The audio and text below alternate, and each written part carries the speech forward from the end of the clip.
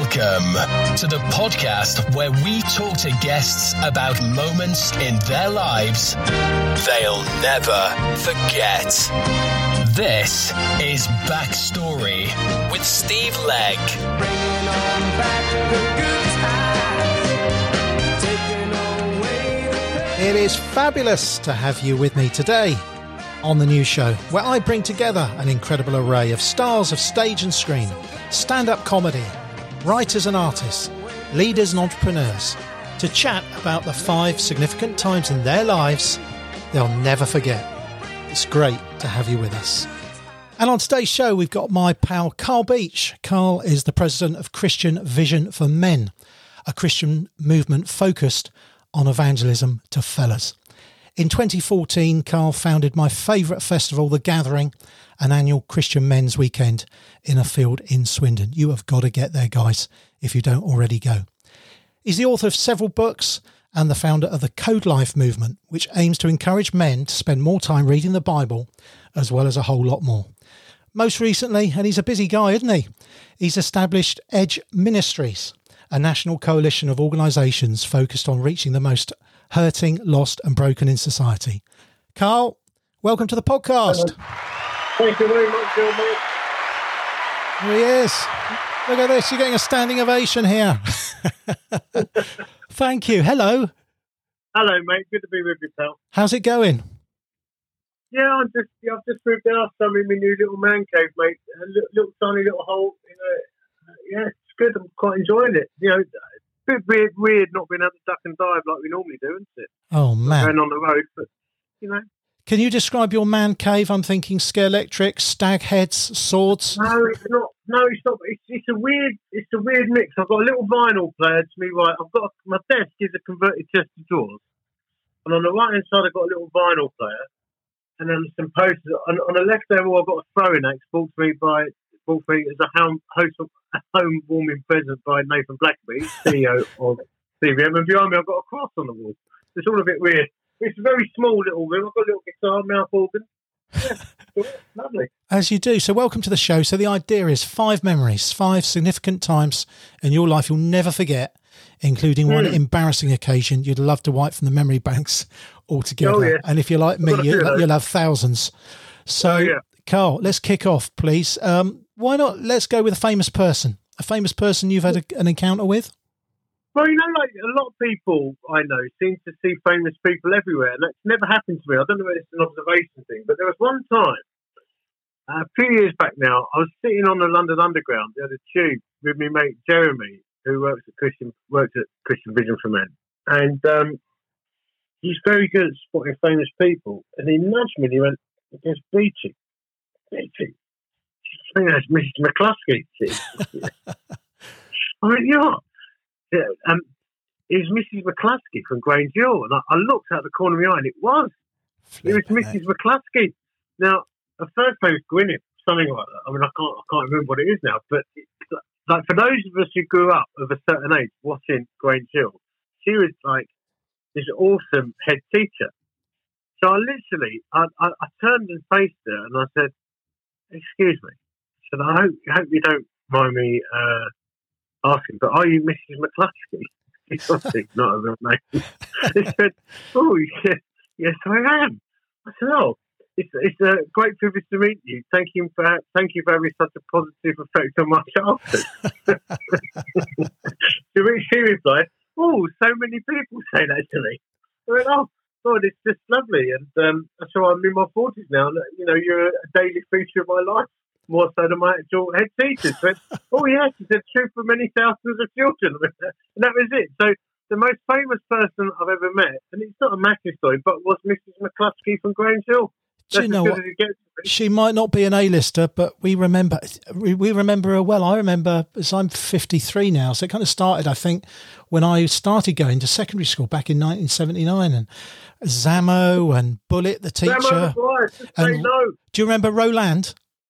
Roland, yes. It was Roland Browning. But was it Roland Browning? It was Roland Browning. Oh, happy days. This is the Backstory Podcast with Steve Legg and friends. Well, that's got us off to a fine start, hasn't it? Grange Hill. Blooming love it. I know. Mate, more of an A-lister to me than anyone else I've ever seen or met or could meet. Oh, absolutely. Fine England. Who wants to meet Angelina Jolie when you've got Mrs. McCluskey on the tube? Mrs. McCluskey. I like it. We're easily pleased, Carl. Okay, number 2, the second memory, please. Well, it's around the sort of whole area of life changing, chance meetings, encounters type stuff. And it's a bit of a longer story, but I'll try and do this as succinctly as possible. But many years ago, I was pastor of a Baptist church in a place called Billericay, which sounds like it's in Ireland, but actually it isn't. It's in Essex.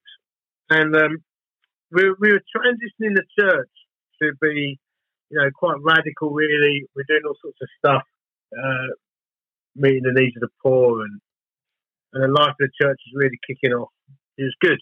But, as ever, there's some obstacles and some obstructions and stuff to deal with as well. And some of that was quite painful. So anyway, me and my wife, Karen, we were shopping up the high street, and it was a really tough time. And Karen popped into the supermarket, and I saw this fella standing outside the supermarket selling the Big Issue. Now, in our town, I've never seen anyone selling the Big Issue before. And I said to Karen, I'll get him a coffee and a sarnie. So Karen went into the supermarket, and I asked the bloke if he wanted a coffee and a sarnie. He had a brew and I got him a tuna sandwich, if I remember rightly, some crisps. We were standing there talking, and I said to him, "What's your name?" And at that moment, Karen came back out of the supermarket, and he stood there and he looked and he said, "My name is Samuel." He didn't say Samuel, he said Samuel, and that's what I'll never forget it. And then he looked at me, and he put a hand on my shoulder, and he looked me right in the eye, with his big blue eyes, and he said, "God bless you, Karen and Cole. God bless you." And he said, he said, "God sees what you're doing and your heart. God bless you." And I was quite taken aback by his demeanour. And then Karen started weeping. Cool. Because it was such a high-pressured time. And I said, I've never seen you here before. He said, "Oh, I've been here all the time." He said, "I'm always here." And I said, "No, seriously, mate, I've been here for years. I've never seen you send a Big Issue before." And he went, "I'm here all the time, always here. And God bless you. God just wants to bless you for your heart for the poor," and blah, blah, blah. Anyway, it was quite a stunning and weird encounter. He was wearing tatty old jeans. He had a stripy jumper, a slightly tanned sort of complexion, tussly brown hair and a beard, and his piercing blue eyes. His face was slightly pockmarked, for I remember.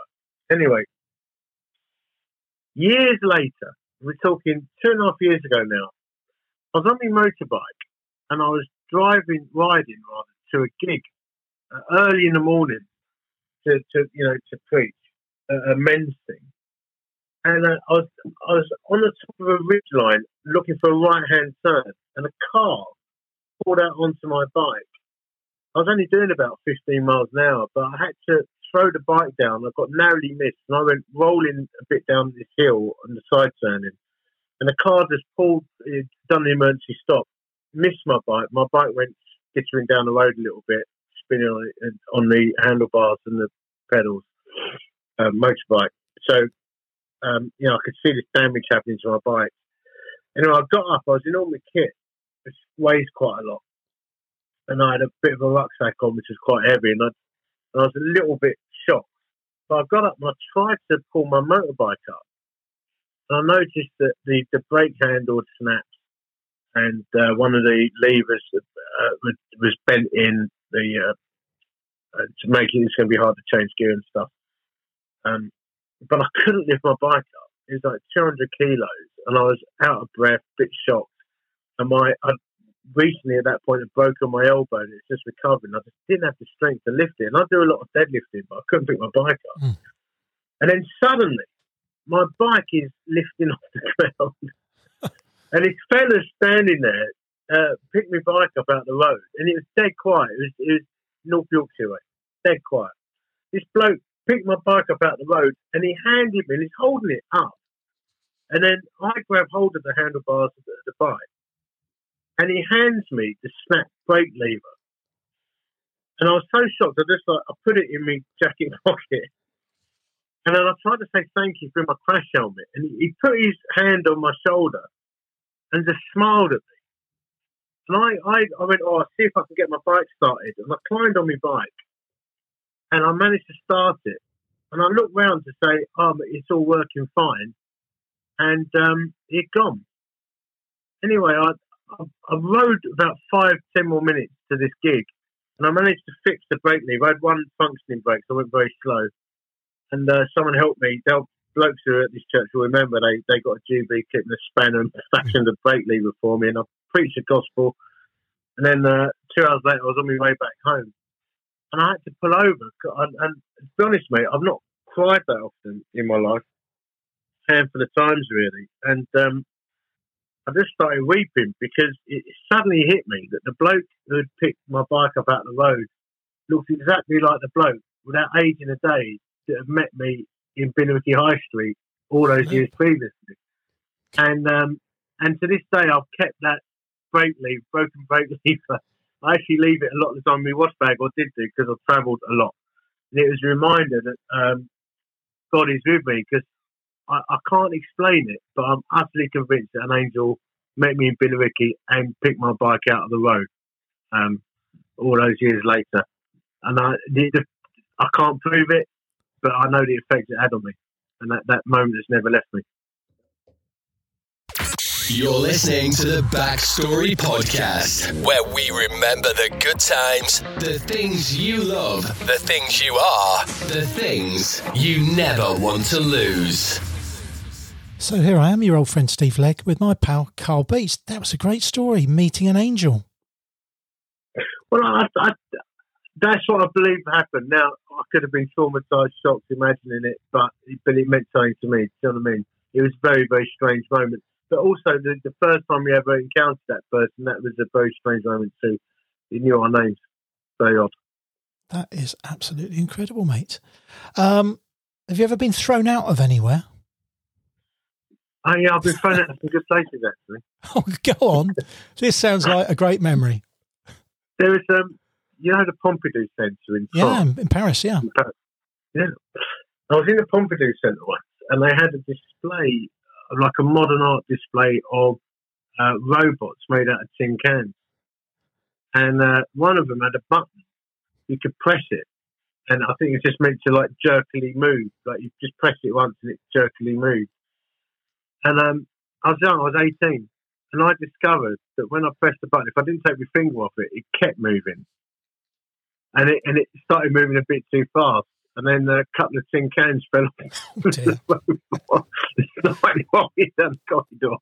And the next thing I know, I've got two Pompidou security guards. Is this your Ming here? You know, like that. It escorted me out. With the whole school, party was still in a Pompidou Centre. I made my way outside because I destroyed their robot sculpture. Oh, But my I can never forget the feeling of horrors, like these sort of baked bean cans go rolling down the road, rolling down the corridor, or falling off this little robot. So yeah, that's I've been thrown out of other places, but that was the most memorable occasion being thrown out. I've been thrown out of better places than the Pompidou Centre, don't I? But yeah, that was a moment. I like that. It reminds me of, do you remember when the cleaner cleaned up, Tracy Emin had an installation at an art gallery that she spent months putting together with an old bed and beer cans and fag ends, and the cleaner thought someone left something, cleaned it all up. Thousands and thousands of pounds. Steve Legg brings you the best podcast every single month. It's so great. He's a great guy. No one knows more about great podcasts than me. The features, the interviews, even the adverts. It's a great show. Fantastic. Enjoy the show.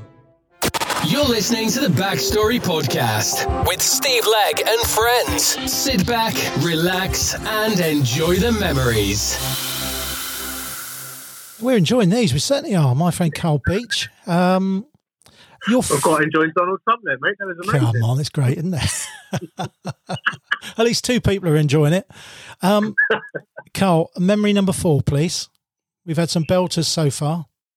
Embarrassing moments. So, we love embarrassing moments.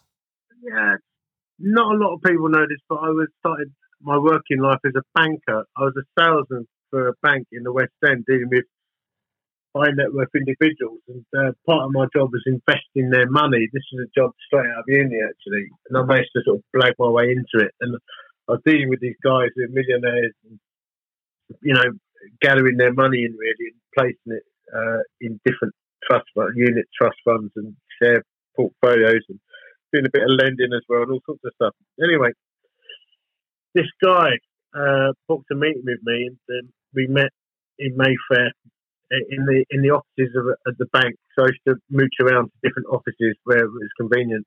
And the meeting was after the official, you know, opening time to the public for the bank. And I had an office out the back there. I was meeting this guy. And during the meeting, we were talking about investing some money that he had got from an insurance payout after a major accident. I realised he had a prosthetic right arm, and because he'd lost his arm in an accident that he got this insurance payout for. We had a fantastic meeting. It was all good. Long story short, as we left the office, we went past two bank clerks who were putting some like checkbooks and money and stuff in one of the safes at the back counter. This is back in the 90s when these things still happened. And I looked at him, and to this day, I don't know why I said it. I said, "Oh, mate, some people give their right arm to be locked in a bank." Oh, no. With an open safe. And to this day, I don't know why I said it. Oh, and even as I'm saying it, I could, like, I was coming out of my body. You know what I mean? Like, I can't stop this moment from happening. And he just sort of looked at me and sort of swung him out the back and never returned for another meeting. That was it. Missing persons. Missing persons? Missing persons. My dad is missing. Your dad is missing. My dad's missing. Where does he usually read his copy of Sorted, sir? The upstairs toilet. Have you checked in the upstairs toilet, sir? No. Go check your upstairs toilet, sir. I'll wait. Okay.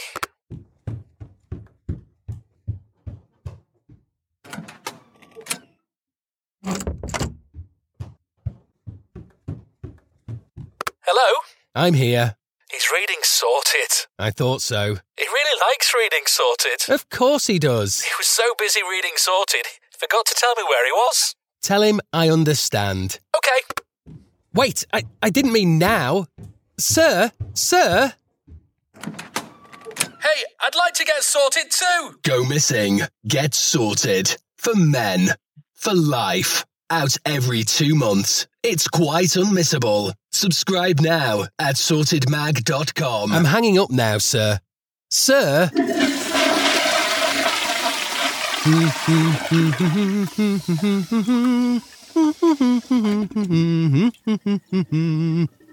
It's fabulous to have Carl Beech with us today. Carl, tell us a little bit about The Gathering before we move on to your last memory, please, pal. The Gathering, basically we started that, it was 10 years ago actually. Long story short, again, I was just bored with my own events that I was organising and bored of listening to myself, bored of sitting in rows and listening to talk after talk. You know, I'm an evangelist, I want to tell people about Christ. So I said I want to reach ordinary fellas and put on an event that I'd actually want to go to.